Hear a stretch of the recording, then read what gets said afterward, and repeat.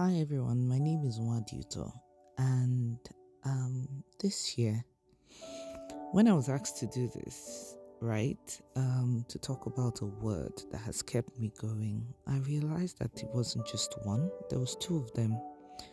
So I'm going to share both of them with you. The very first one, and these are very popular verses. The very first one is Jeremiah 29:11. I'll read you the Good News Translation. I alone know the plans I have for you, plans to bring you prosperity and not disaster, plans to bring about the future you hoped for.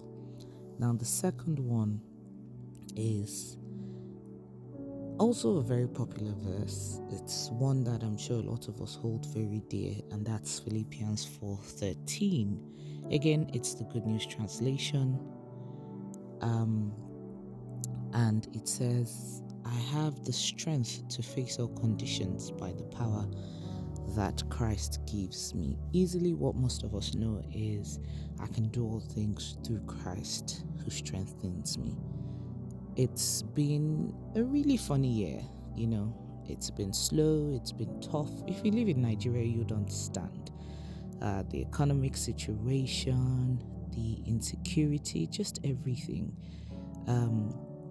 It creates an air of uncertainty. It just creates, some type of worry. So a lot of times when I'm in that space of worry, uncertainty, what the future holds, especially for someone who's young, for some reason, these verses, I just remember, recite them, and, just keep them to heart. And somehow it just makes it easy.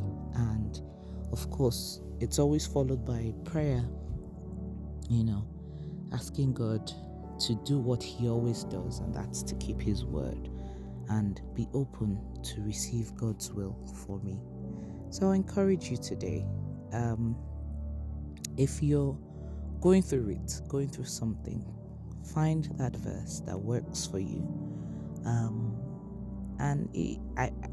I'm a testimony. It will make a whole lot of difference. There's so many of them that could help with anxiety, that could help with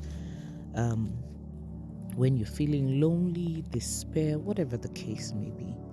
I'm praying for you, and always remember that God loves you.